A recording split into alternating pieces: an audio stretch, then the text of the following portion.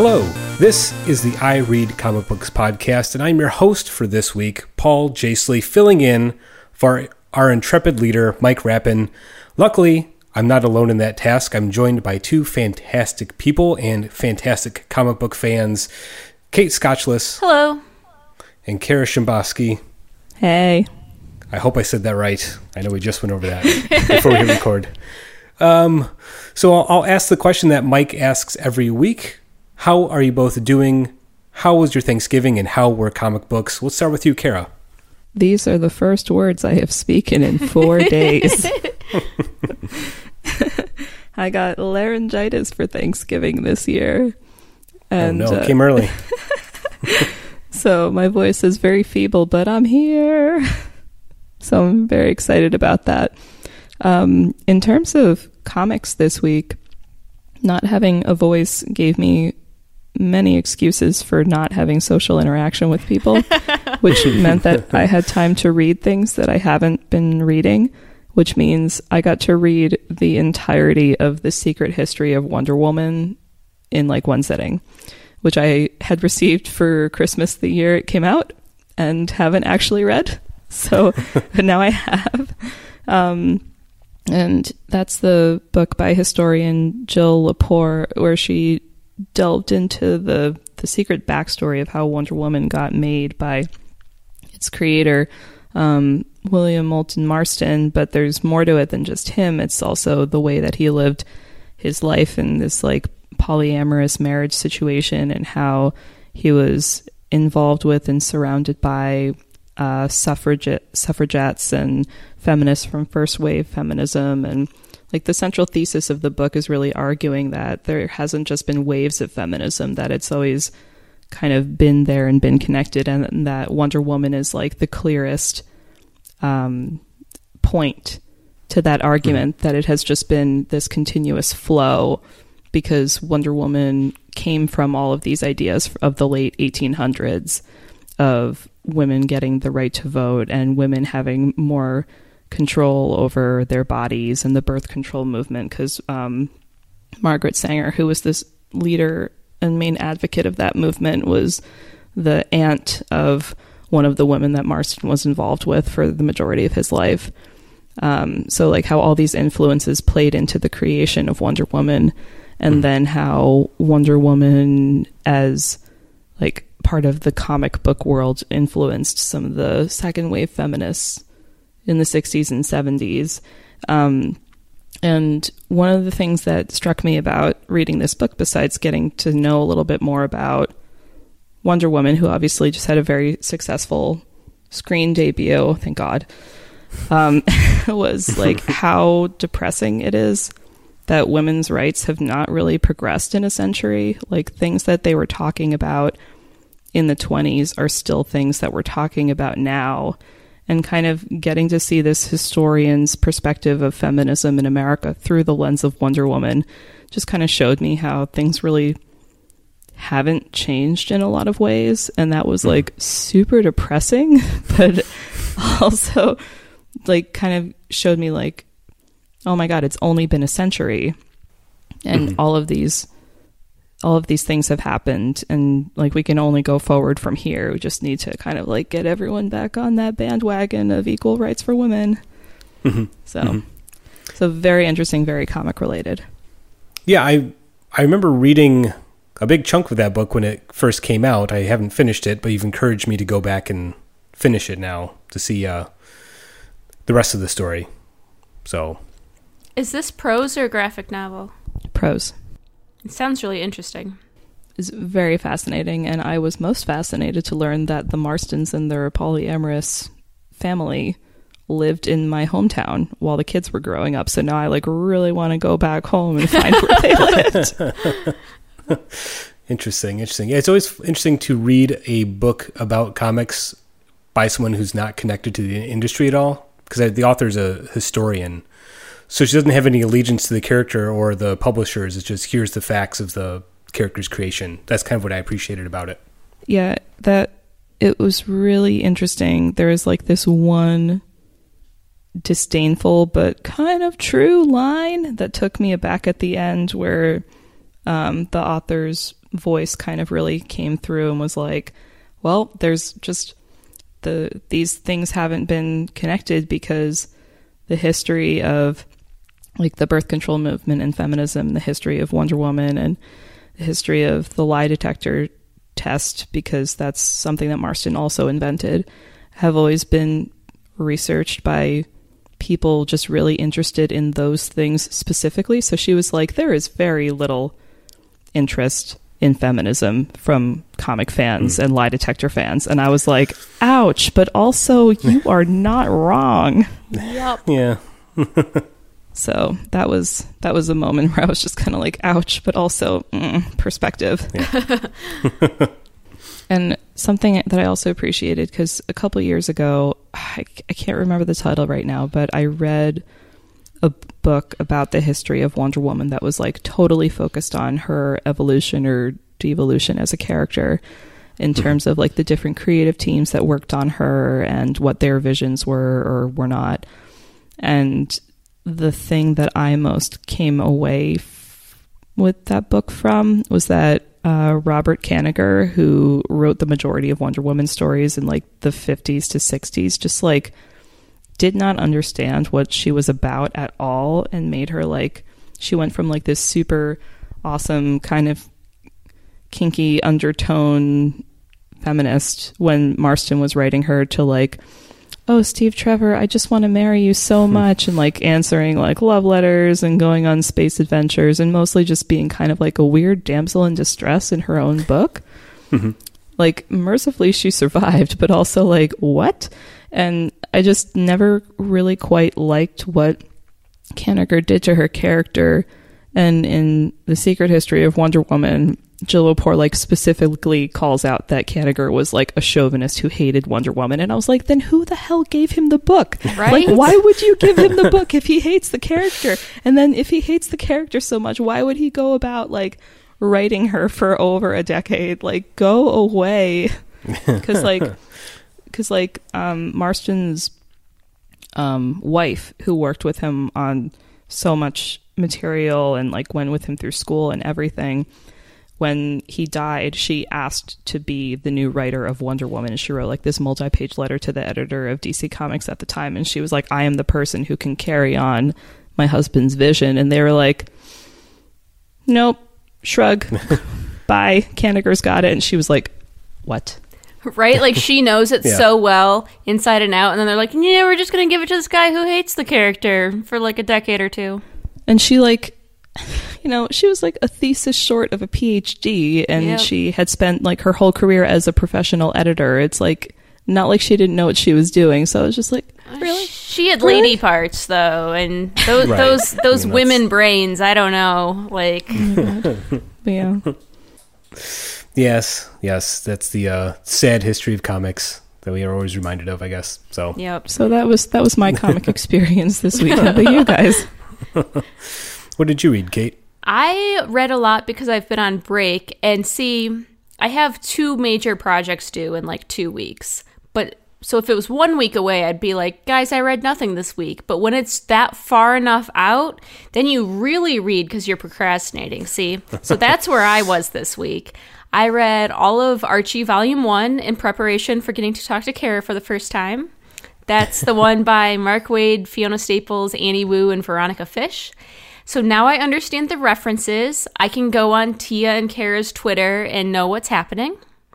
Also, it turns out my comic shop dressed up as the Archie characters, like group cosplay for Halloween.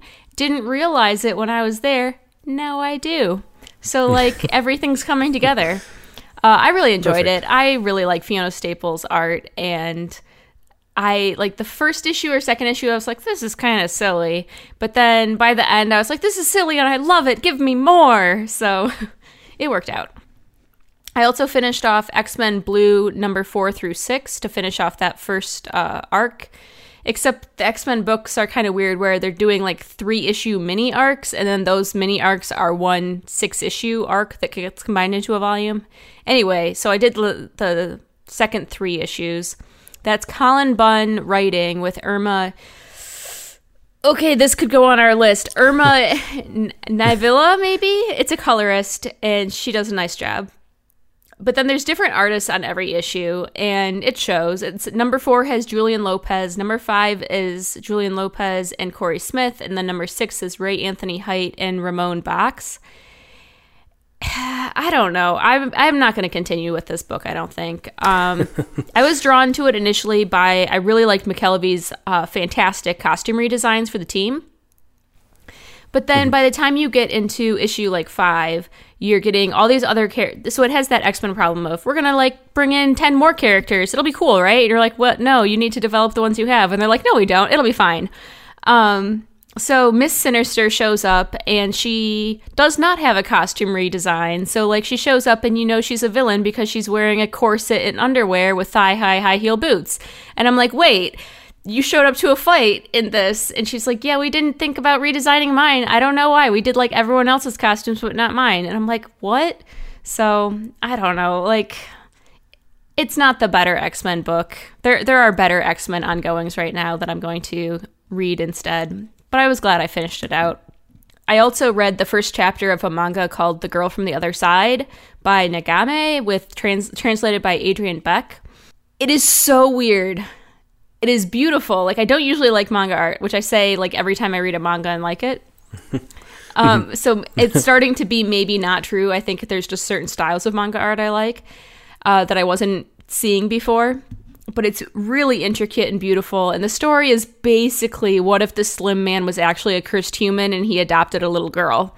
Like, super creepy and weird.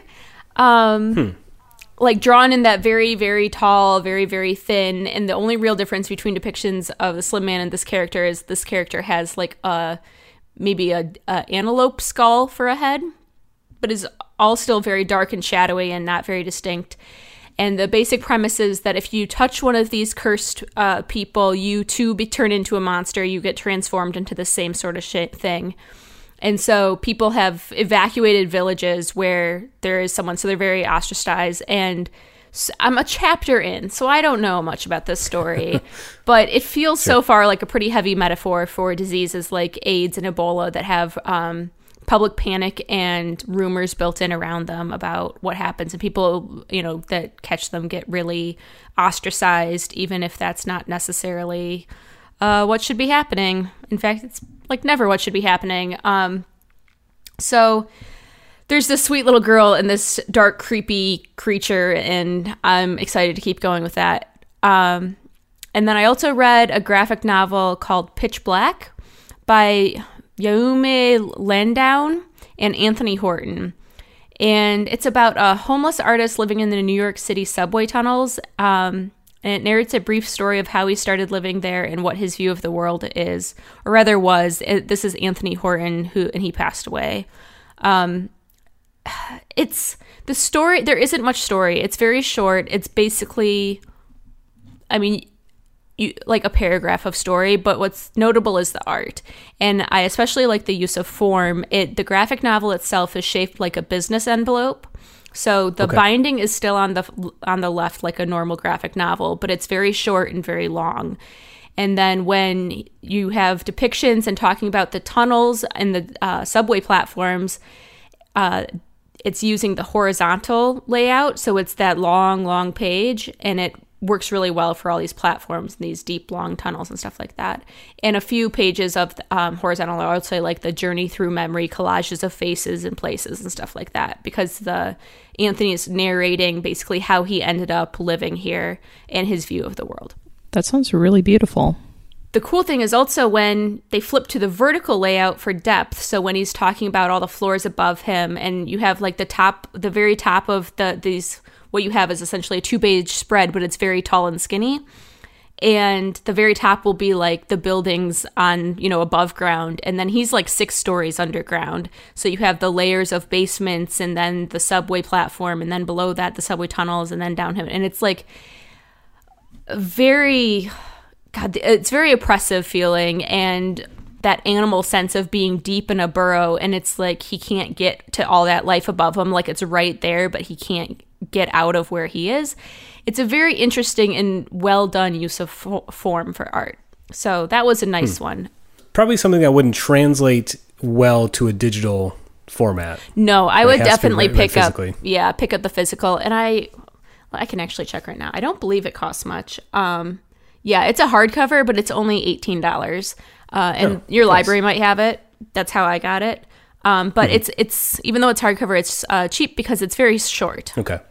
That sounds interesting. I'm fascinated by comics that use the physical format in a way that sort of prevents it from being translated, to digital or another medium. Yeah, So, yeah, and it's one of interesting. those. I like comics where you could not achieve the same effect in another medium either. Like this would not work well as a book or a TV show or whatever. Like it's very grounded in its own medium. How about you, Paul? I read a bunch of comics this week. Some of them I really enjoyed, and some of them were okay. So I finally read Mr. Miracle number 4. I think I'm a couple weeks behind on that. And I really, really enjoyed it. As a big fan of the original Kirby New Gods characters, I really appreciate the way that Tom King and Mitch Gerads are changing or approaching them from a different angle. I think when people want to do a Kirby story, they'd make it big and bombastic, but they're doing a very small scale Kirby story, but they're still treating the characters uniquely. I mean, these aren't superheroes, they're gods, and that's the way Kirby intended them. So I like the way that Tom King is portraying the New Gods in a unique way. They feel alien and different, but the story isn't this bombastic space opera. It's a very grounded human story, even though it's about gods. So I really appreciate that. The sort of big twist that's revealed in this issue is perfect. I remember an interview where Tom King said he was going to do something with Mr. Miracle that no one had done before, and he nails it in this issue, and I really, really enjoyed it. Is Big Barda present in this new Mr. Miracle book? Yes, of course. I wouldn't be reading it. Big Barda is one of my absolute favorite DC characters, and you can't do a Mr. Miracle story without her. And she's great in this issue. She's great in this series. So I might have to check that out then, because I love her so much, and I can remember with clarity when she died during one of DC's late 2000 era events. And then the Birds of Prey spent an entire issue mourning her in the best way possible, and it's one of my favorite comic issues of all time. But I'm delighted to know that in this new 52, she's been resurrected again.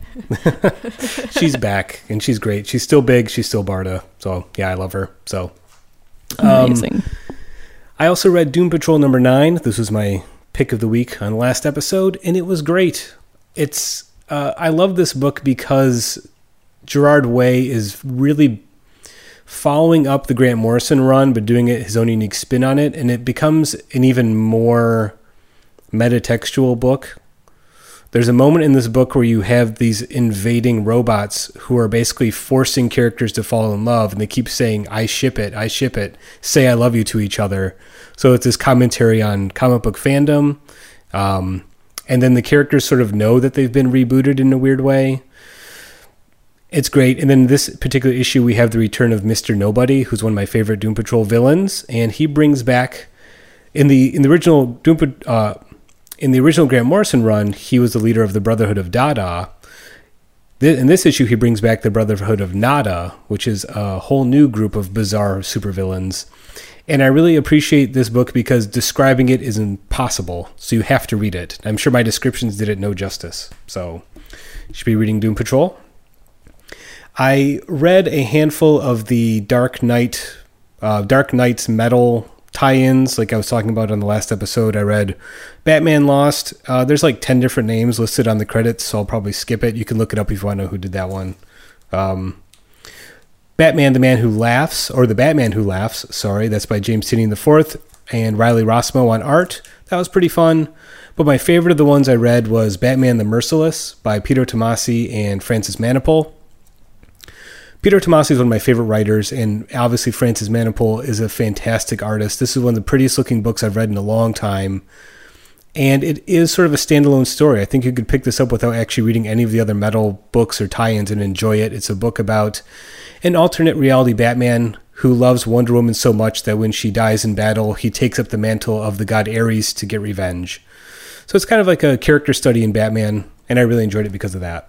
How many Batman books are going right now? These are all just like, these are just like one shots that tie into the DC Metal like miniseries. Do you know how many there are? A lot. So the main metal series, I think, is 6 issues, and then there's 2 like Batman tie-ins that focus on Batman, the actual character, and then there's like 6 more one-shots that are about alternate reality Batmans. So that's a lot of Batman books. Yeah, wow. Can I tell you, you've just reminded me that I actually had a really vivid dream last night in which I was Batman. And yeah, this like I've had maybe like, I love Batman, but I've had only maybe like 2 Batman related dreams ever.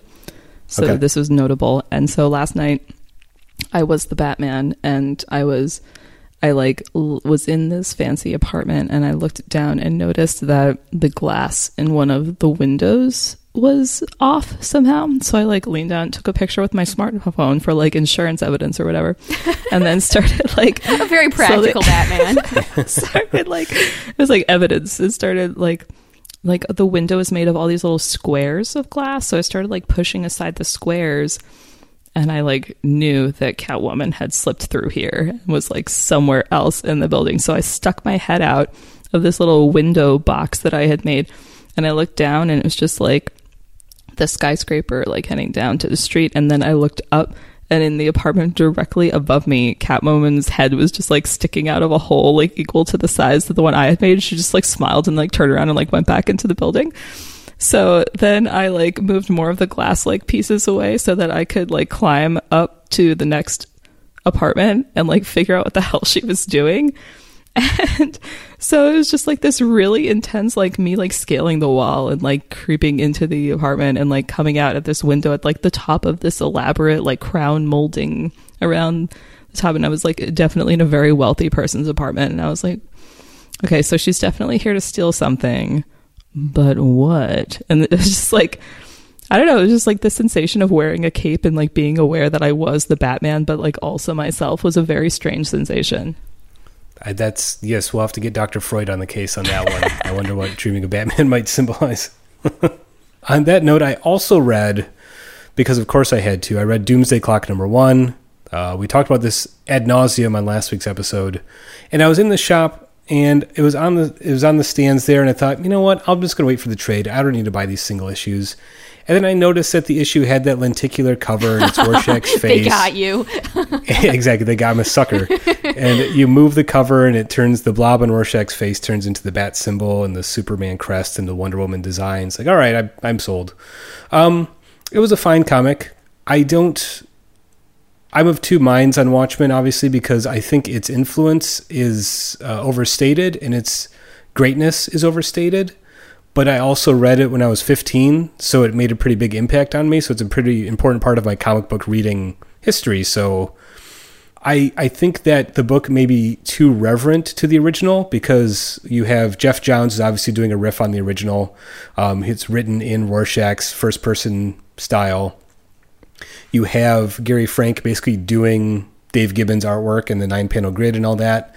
But I think the story's more interesting than the formal elements are, and that's opposite of what Watchmen is in my book. I don't think it's a sequel as much as it is sort of a celebration of the original, and I guess your enjoyment of Doomsday Clock depends on what you think of the original Watchmen series. So I'll just leave it at that. I don't want to spoil anything or give too much away. I, of course, will be suckered in and be buying the next 11 issues as well, so I'll leave it at that. But yeah, so that's what we read this past week, and then we'll be reading more comics this coming week, I'm assuming. Wait. Yes. I forgot about the actual comic that I read. Well, oh, no. Okay, tell us what you read. But first, I just want to say that you just gave possibly the most even-handed description of Watchmen I've ever heard. I was impressed. Yeah, so usually you have to love or hate it, and you are just our level-headed, reasonable person that sees that the was gray. Beautiful. Yeah. Yeah, well, I mean, it's the thing. Like, the book changes every time you read it. It's like, Yes. when I was 15, it was a masterpiece. Now that I'm 35, it's interesting, but it's hardly a perfect story, you know? So it changes every time I read it. So Yeah, it was one of the first graphic novels I ever read, and I had the same kind of response. I was like, what is this magic?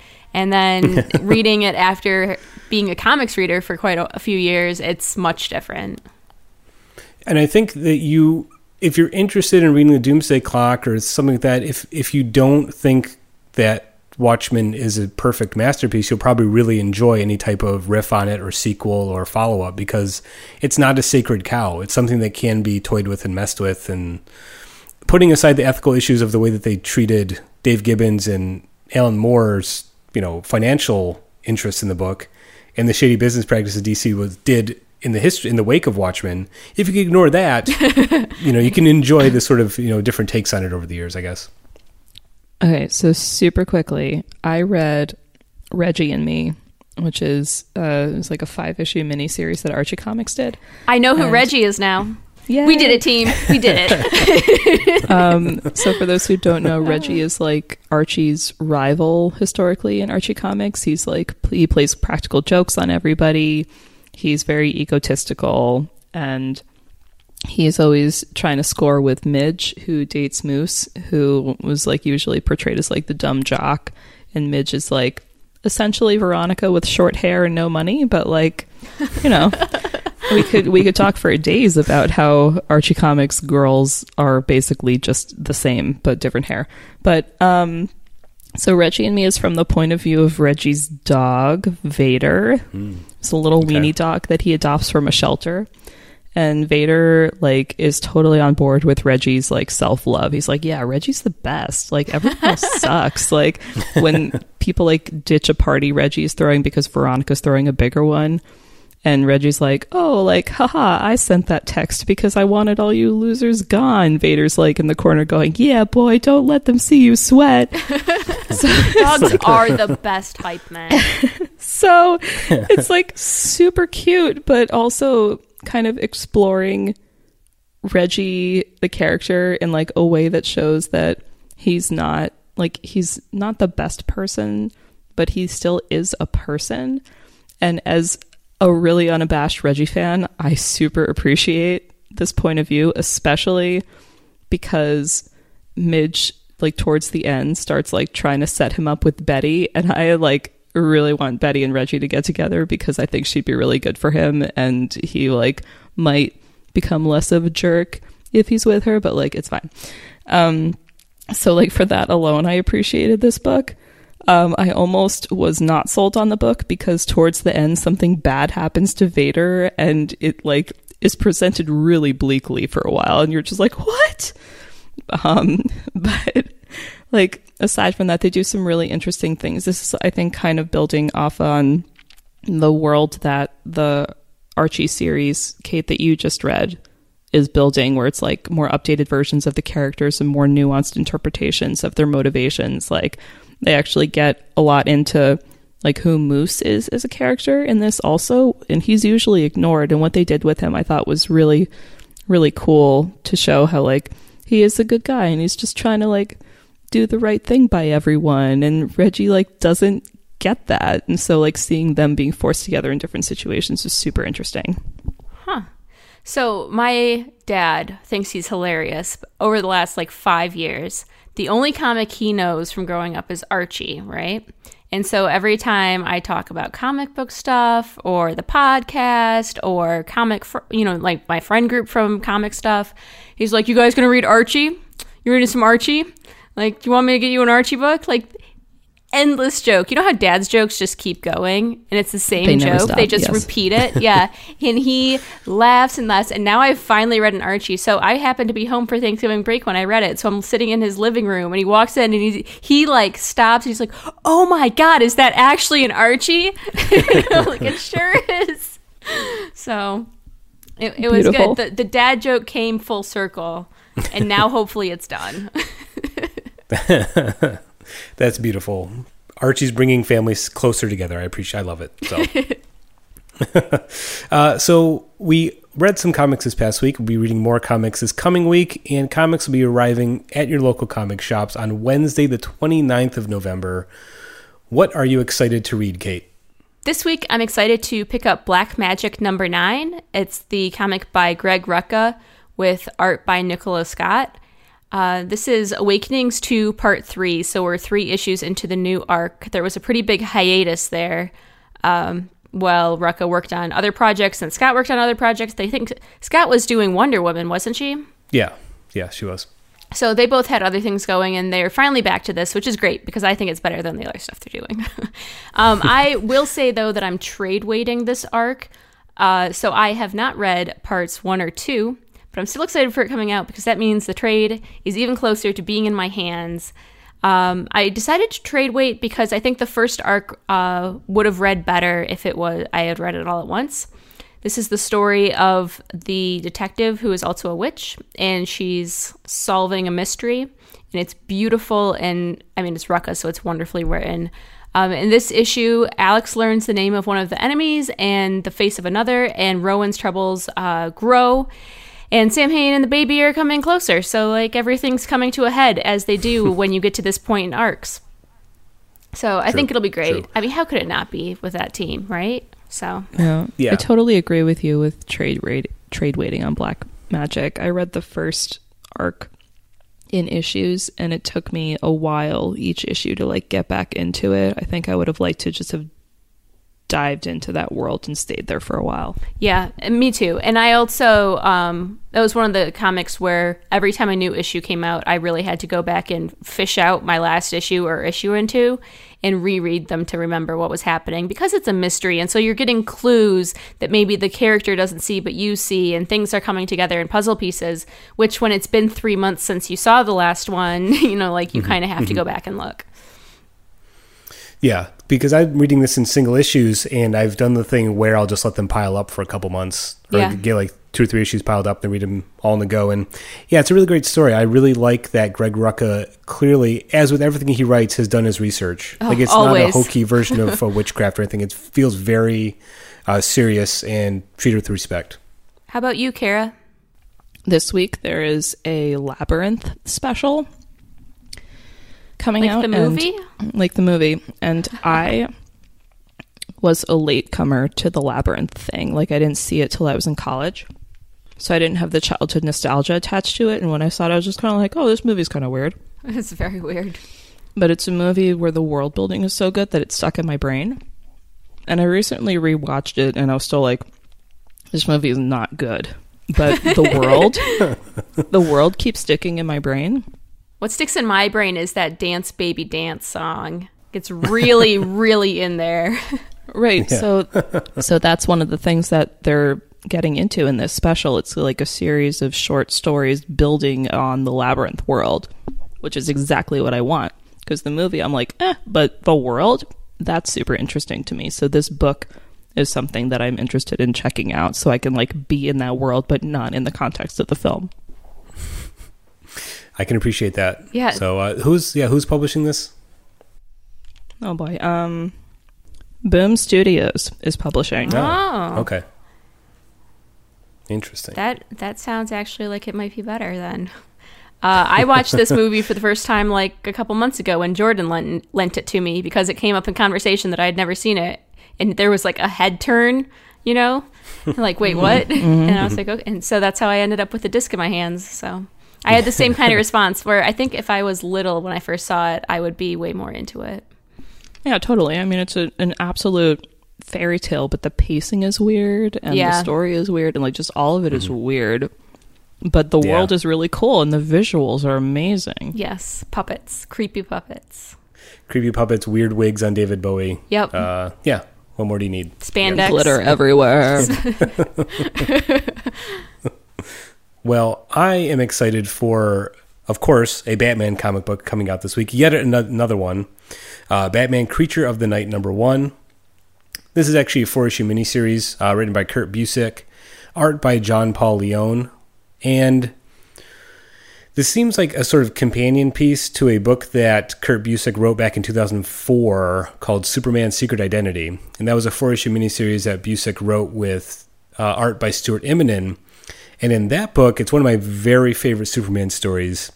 It's about Superman.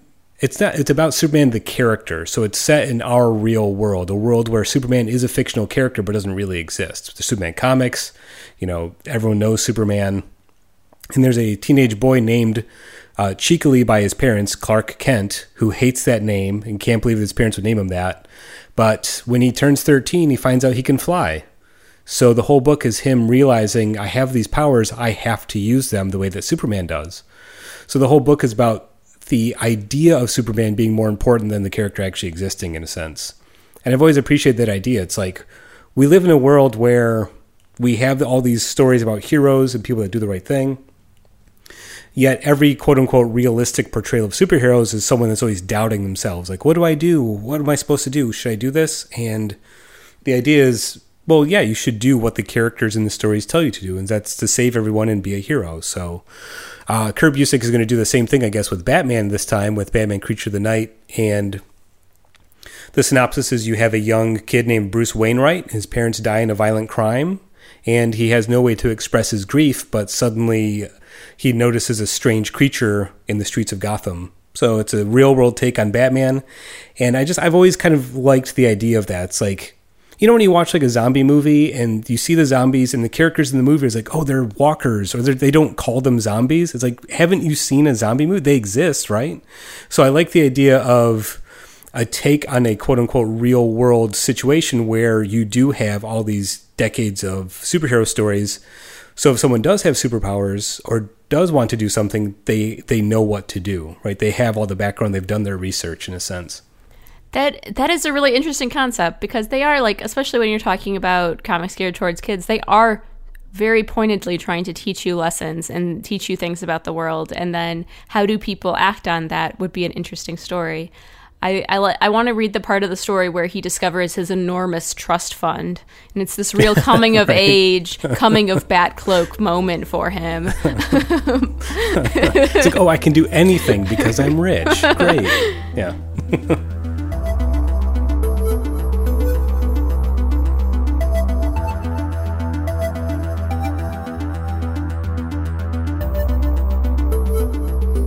This month's pick of the month is Hilda and the Troll by Luke Pearson, aka Hildafolk, because this has been published under 2 different titles. And Kara actually brought this up as our idea, and I had read it, I want to say 2 years ago, but I'm not actually sure. I read it when it was Hildafolk, before it got republished. So that was a while ago. And I was excited to revisit it because I read it back when I wasn't thinking as critically about comics and comic art, and I remember thinking that, oh, this is so just a quick little story. I would have loved this as a little kid, but not really spending much time looking at it. And it was really interesting to revisit, and I'm interested to hear what you guys thought of it. Yeah, I knew this character because there was a Hilda comic that came out this year for the Free Comic Book Day, and I actually grabbed it, and I really enjoyed it, but I didn't do much research into the previous versions or previous books about Hilda. So I was kind of glad it got suggested as well, because I wanted to go back and read more of this stuff. I really like Luke Pearson's artwork. It's so beautiful. This.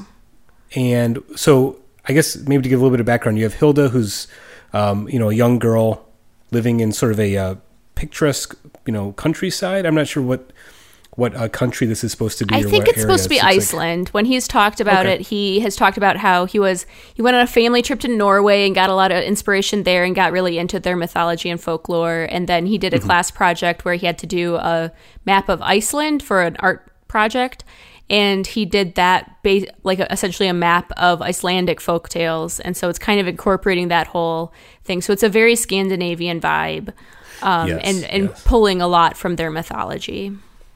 Yes, I appreciate any book that opens up the first double-page spread you see is just a giant map. I know, laying right? out the location. It's very, very Tolkien-esque in a way. So you have all the different areas that Hilda's going to explore, and it kind of sets the tone for the story. And I like the way that Pearson's artwork sort of, it's not the typical fantasy artwork or story tale, fairy tale type artwork. It is a very cartoony, and I don't use that term as a pejorative sense. It is a cartoonist approach to those types of characters in that setting. And I really enjoyed it because of that. Yeah, the art style sort of reminded me, not that it looked the same, but it gave me the same feel as Over the Garden Wall, the animated series from Cartoon Network. It was like a mini-series a few years ago. And it was that same kind of thing where it's very stylized, but not in a beautiful, not childish way, if that makes any sense. Like, it wasn't quick and amateurish. You know how we kind of mass produce a lot of kids media now, and like kids don't care. They just want, more Octonauts or something. And so it just gets churned out. And so this is it is very stylized, but very thoughtful and beautifully done. I wish that this was around when I was little. I would have been so into it. It reminded me, so Hilda is this really bold, adventurous, like impatient and curious little girl, right? And she reminded me of a lot of the heroines I really enjoyed as a kid, but without all of the sensibilities that kind of kept those girls in check. So like Heidi and Alice from Alice in Wonderland and Anne of Green Gables, Laura Ingalls from Little House on the Prairie, like all those like kind of spunky type characters, except with Hilda, you don't have any of those limiting gender norm kind of crap that gets thrown into when weaved into a lot of those stories. Yeah. So she is never sewing by the fire or anything like that. I think that the most indicative set of panels about her as a character is where she's like, she asked her mom if she could spend the night sleeping outside in the tent because it's going to rain and she wants to hear the raindrops on the tent above her. And she comes into breakfast the next day and her mom's like, you slept well? And Hilda's like, well, the wind shook the tent all night. It was cold, wet, overall pretty traumatic, but such is the life of the adventurer. Yep, exactly. like goes back to eating her breakfast and I was like, yeah, get it, girl. Yeah, like she's this character that likes to go be a little frightened. She goes out looking for adventure, looking for that thrill. And Pearson does a really good job with color showing her emotions. So like when she's feeling calm and in control, his color palette is a lot of muted blues and grays when she's feeling safe. Like even when she's wandering out in this landscape of mountains and forests and everything, right? All on her own. Because she's got her sketch pad and her satchel and her pet fox, and it's awesome. And then when she's getting like nervous, like with the rain on the tent and stuff like that, you get the red coming out for that heightened action and drama where she's like excited but anxious but excited, that kind of thing. And it was so beautifully done. And that's one of those things I didn't look at before. But when I came back to it, I think I noticed color more just because some of the colors were changed. So she has a pet fox named Twig, and Twig has antlers. It's super cute. In the first version, Twig was blue, the same color blue as her hair, and they chose to turn him white in this version, and it was a good choice. It draws the eye to her more. It brings out the color around it more, like the blue in a lot of scenes, because it was the two of them, they took up so much of the space, you got a lot more blue tone, which changed the emotional feel of some of the panels. So I thought that was a really good choice and an interesting one. And I think that's where I started looking at what they were doing with color a little bit more. That's interesting because I ended up, the library copy I got is the original pressing, I guess, because I have the blue wolf or blue fox in my book. Yeah. So that's interesting. So what did you think? Yeah, like it's interesting because that's also a different size format. They brought this up to like a European size formatting, which is that much bigger, floppier kind of thing, which I love so much, and it works so well for this story. It does, and I want to keep reading because I'm wondering if he changes how he does panel layouts once he has more space. It's interesting because I think this hardcover I have it's about the same size if you've read any of the Tintin books. Yeah, it's about the same size as that. So it is bigger than the typical comic book, and probably about the same size as like an illustrated kids book or something. But so what's the difference between this one's your big version then in terms of size? It's like big, even bigger. Yeah, okay. No, it's big and tall. You know, have you seen like the Valerian trades, like that size format where it's tall, it's wide, it's just a lot more space. And then the publisher did a really nice job. It's like a nice heavy page stock with a nice matte finish, which really brings out the color, and it's just well put together in your hand. It's not like one of these with that size format. Sometimes you get the really flimsy feeling books that are just kind of all floppy and magazine-ish kind of feeling in your hands. And this one's a nice, solid, good to the touch book. Interesting. Which is good because it's for kids. They destroy a floppy. So yeah, exactly. And I think that would suit it well because Pearson obviously isn't trying to do like a picture book. Right. I mean, he has a very traditional cartoonist sense of action and layout.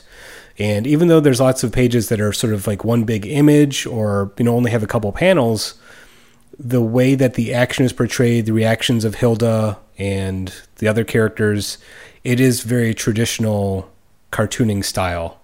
So I think having more space to really explore that would be interesting. Yeah, I think so too. I also like, he makes a really pointed use of when he uses a frame on a panel or not.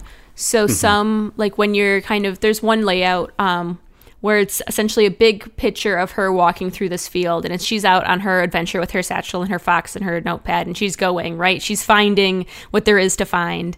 And there's kind of this montage of little blips of the little creatures she's found along the way.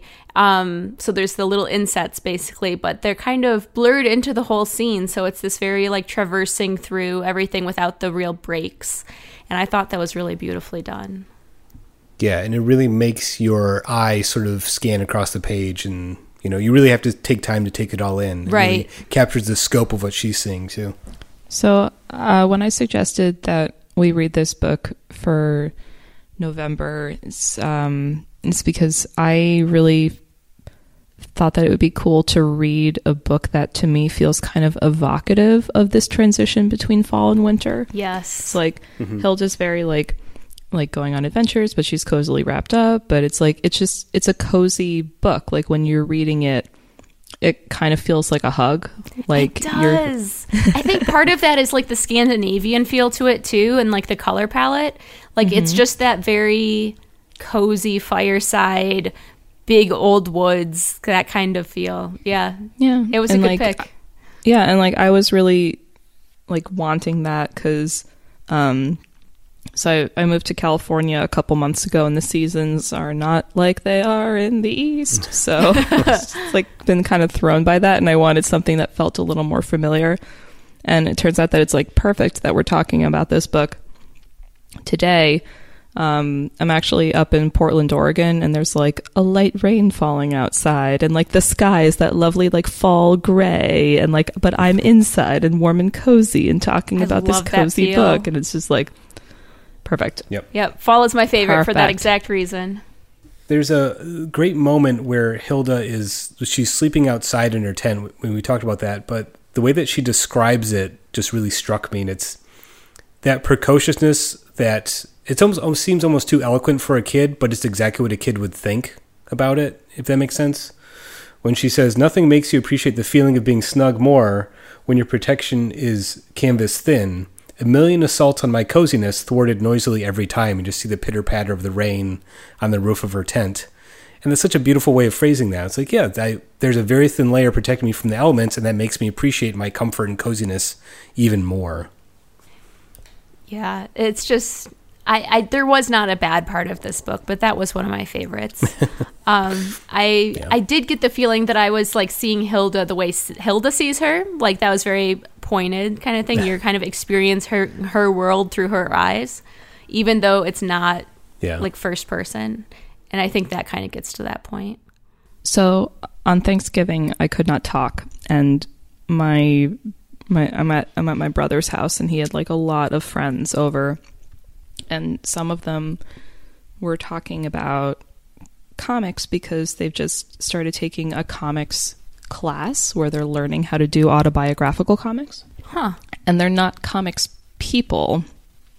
But like they were interested in it as an art form for self-expression. And when I like brought my copy of Hilda and the Troll out to be like non-verbally like, look, I'm into comics too. They like knew who Luke Pearson was. So this was like a mind-blowing thing where I was like, oh, right. You can have a relationship with comics, but not be a comics person. Huh. Yeah. So this book gave me that unexpected moment like, oh, right. You can like a thing, but not have it totally consume your existence. Well, I don't understand how comics couldn't just be all you think about, but I guess to each their own. And When I first read this, I actually went on and read the other books in the series, and this is the only one I think so far that's really just like mostly set in the countryside, because in the next book in the series after this, she and her mom moved to the city and she has to do that adjustment. But I really do like these, like the open space that Pearson creates visually and with words. Yeah, there is something about the way he portrays the landscape that Hilda's in, and like Kate was, hinting at, you kind of see it through her eyes in a way.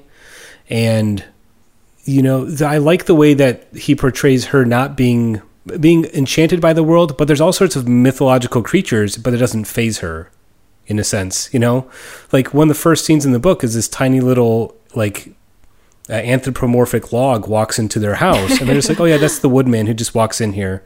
They don't freak out about it. Like, oh yeah, that just happens for now and again. Just, shoo him back outside. He'll be fine. Or the sea spirit. The sea spirit moment always gets me. There's like this little mound of water going down the stream, and then he'll just like, oh, sea spirit, it must have gotten lost out in the fjords. And then like the next panel, she's like, I wonder if it matters. Oh well, like goes about my day. Yeah. Yeah. So there is something, I like the way that Pearson captures that childlike sense of being enraptured by the wonders of the world, but also not thinking that they're that outrageous because you see them all the time, in a sense, if that makes sense. Yeah, no, it does. It evokes that childhood, like the kind of separate world that little kids live in their imagination that's kind of meshed with the real world. And then as you start to grow up, you get a stronger and stronger boundary between the two. And it'll be interesting to see how Kara's already seen, I guess, how he has her grow up. Because I would imagine moving to the city is pulling her away from that landscape some. Yeah. One of the other small detail that really stood out to me too is you see Hilda take her sketchbook with her as she goes out to explore. So she's an artist. She's actually even wearing a beret while she goes out, to highlight the point. That's how you know. That she's creative. Yeah. But when you'll just see like little glimpses of what she's drawing, and they're very kid-like drawings. Like she's not this amazing, super detailed artist. She's just drawing what she sees. And it's very simple and sort of crude. And I think I like that because, as someone who, as a kid would try to draw, you get frustrated if your drawings don't look that nice, if they're sort of crude and messy. And I think for a lot of people that artistic spark or creative spark gets sort of like, not beaten out of them, but like you kind of lose that as you get older because, I'm not a very good artist. And I like the way that Hilda's just like, I'm just drawing what I think and what I see, and it doesn't have to be perfect. It is kind of crude and simple. I just kind of like that little detail that Pearson throws in there. He also throws in at the end, you get that view of her bedroom, and there's a whole bunch of like little Easter eggs for her adventures and what she's going to do and, in the next books and all that stuff, which I think is really fun. He doesn't, as much as he respects his heroine and, treats her like a spunky, whatever, like gender's not important kind of thing, and really fills out her character and her world. And I feel like gives the same respect to his child audience. Like, obviously we're not kids, but like that kind of, wasn't it like called Gravity Falls, the same kind of thing with a kid's cartoon where they're giving them Easter eggs and all these things and like essentially treating kids like they can think about the material and engage with it. And I think that's really nice. Right. Yeah, I think that's really nice when people do that. I will definitely be looking up the next, if my library has them. Yeah, so I'm assuming that the, as you mentioned here in our show notes, that there will be a Netflix series based on these books coming out shortly? Yeah, it's planned for early 2018. They're doing a 12-episode animated series based on the first 4 books. Book number 5 is out, but it came out in September. So that's pretty recent. So that is being done by the same studio who does Octonauts. So I don't know how... if they're like gearing it towards really little kids or what. Maybe they're trying something different. My dream would be the exact same style as the books, like color and everything, just animated. Like that would be incredible. Like give me another Over the Garden Wall, but it's Hilda. But I really doubt, based on who's doing it, that it will be like that at all. Yeah. And I think what's interesting is, we're three people that sort of think about comics as a medium very deeply, and we really didn't talk about the story so much as the details of the art, the way the story's told, the Easter eggs, the use of the form, right, and all the things that probably would get lost in an animated adaptation of the book. Yeah. I guess to that point, so spoilers if you haven't already read this, but the story is very brief. She essentially is living in a cabin out in the wilderness with her mother, and she goes with her on an adventure with her sketchpad, and she finds a troll, which she's been reading about, and she's read that you should put a bell on them, and it comes alive at night when after she goes home, and turns out she didn't read far enough into the book, and it's actually really cruel to put bells on trolls, that it's now an outdated and frowned upon practice, so she helps it take it off. And that's essentially the total of the book.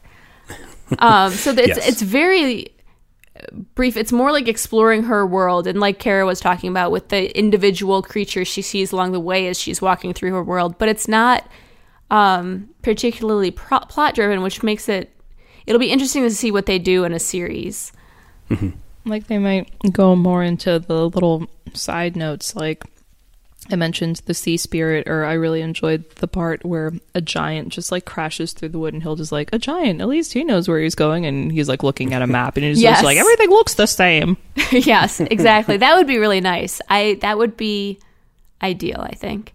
Interesting side note, Pearson is a storyboarder for cartoons. He did storyboards for a few seasons of Adventure Time. So he has experience with these things, and maybe he will be working on the series. I have not read much about that, but that would be awesome if he was really involved with it. I think that would really improve the quality versus just selling the rights to the character, you know? Yeah, exactly. I think it's interesting that topic has come up a few times on this episode, the idea of how you translate things to other mediums. And I think, as I mentioned, we were pointing out things that wouldn't translate easily, but, you know, if someone is like Pearson is adept at doing storyboards, that would lend itself very easily to an animated adaptation of his work. Now I'm just getting distracted thinking about what Hilda's voice would sound like. I know, right? They're going to have to change the dialogue, because you couldn't have a little girl voice saying the lines she has without it coming off really weird. Like, it works because it's in your head and you're reading it like essentially it's her internal voice. I don't know. Maybe it would be fine. I don't know. I'm excited for it. I mean, now that you've brought that up, it kind of reminds me of the Peanuts characters. Like they're all like little kids. They're all like 6 or 7 years old, but they all speak like little philosophers half the time. And on film, like, it does still kind of work because they take it seriously. Yes. Yeah. I think that's the key there, is to treat, even though it's like a quote unquote kid's story or a kid's book or a cartoon or a comic, you have to treat it with a certain amount of respect. And I think as an adult, I watch a lot of comics or cartoons aimed at kids, and they feel kind of insulting. It's like, kids can think more than this. Yes. And kids are more creative than this. So kids can have bigger vocabularies than this. Like, we don't have to make everything down to the lowest denominator. You can make kids reach a little. They will like it. They will do it, you know. You're just making me think of like the Looney Tunes cartoons that go out of their way to bring in opera and classical music. Yes. Yeah. Make like whole plots revolve around like opera and miniature and stuff like that. It's like, you know, you can mix high and low art, and as long as you're taking it all seriously, like not like taking yourself too seriously, but taking the material seriously, you can come out with something really beautiful and meaningful that will last generations. So if you're interested in checking out Hilda and the Troll yourself, you can look for it. Again, there's 2 different titles, which is kind of confusing. It's Hilda and the Troll, or the original one was Hilda Folk. And there are those slight differences we talked about, but they're both by Luke Pearson, obviously. And I don't think there's enough of a difference to really worry about it. They're published by Flying Eye Books, and you can find them at your library, your local comic book shop. This has gotten big enough now that you can probably find them at Barnes & Noble. We have not been able to find them digitally, so they probably aren't there. Maybe they will be. And also keep an eye out for your Netflix. There's not like a release date yet, but it's looking like early 2018 is when this will pop up. Perfect. Yeah, thank you very much for recommending this book, Kara. It's not one I probably would have picked up on my own, other than having read the Free Comic Book Day one, but I'm definitely interested enough to read the follow-up books. And I'm very curious about the Netflix series too now. I just want all the merch it's going to bring. So many of these characters are so, like, plushieable. You know what I mean? Like, Yeah. I just want like a sweater with Twig on it or something. Yeah, I kind of wonder how much of the decision to make it a show was based on how merchable it is for children's stuff. Right. Yeah. Well, that's a whole other topic, I think. Well, and it's also basically a modern day Matilda story. Madeline. Yeah. Madeline, where she's going on all her adventures. Yeah. Yeah, but great stuff. Again, I think it's easy maybe to look at a book like this and think, oh, it's just for kids. But as we've shown, there's so much more depth to just the story. You can really appreciate the artwork in a book like this, and I really, really enjoyed it. So I think that wraps up our discussion for our pick for Book of the Month, the Goodreads group. But if you're interested in interacting with us and the show, we are all on Twitter. You can find me on Twitter at ohipolly. Kara, where can we find you? At KARASZAM. And I'm at Kate Scotchless, which is hard to spell. So go to IRCB Podcast and scroll down. I'm on there. Yeah, perfect. You can also follow the show itself at IRCB Podcast. We post links to the episodes, we retweet stuff we like, and we post polls, or I should say Mike posts polls every week. I think the most current one was, I'm blanking. Who was the best bat song, anyway. I think? Something like that. I think, yeah, that was last week, and then I'll very quickly look up what this week's was, but they're fun polls. Of course, Mike writes them, so there's a lot of X-Men content to them. He's biased. Yeah. This week it was, which Big Two Comics event are you thankful for? Well, there you go. So you can vote on that and find all the links to the show there. You can also visit the Goodreads group. That's where we talk about our book of the month. We have one that's picked by fans of the show, contributors to the Goodreads group, and then one that's picked by us, the podcasters. And there are other things there. You can talk about what books you've been reading this week, what books you're reading this month. A lot of fun over there. And of course, Kate is the leader of the Goodreads group. So thank you for managing all of that, Kate. Hey. And then ircbpodcast.com, that is our website. We post links to all the episodes. We have our pick of the week there every Tuesday. We post what books we're looking forward to. And if there's any books that we mentioned in the show that you forget the title of, they're all listed there in the show notes. Please rate, subscribe, and tell your friends about us. You can email us at ircb@destroythecybe.org, which, if you look at it without the .org, is Destroy the Cyborg, which I love. Please reach out to us. We love talking to you.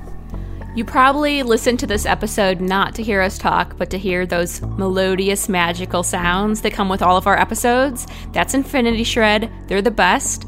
Check them out. You can also check out Xander on Twitter and give him a shout out for being a wizard who makes us sound like actual professional human beings. I don't know how he does it. It's like we give him jabbering, yammering nonsense, and he makes it, like, perfect every week. So thank you for listening to us, for interacting with us, for being there, for being fans. You're the best. We love you.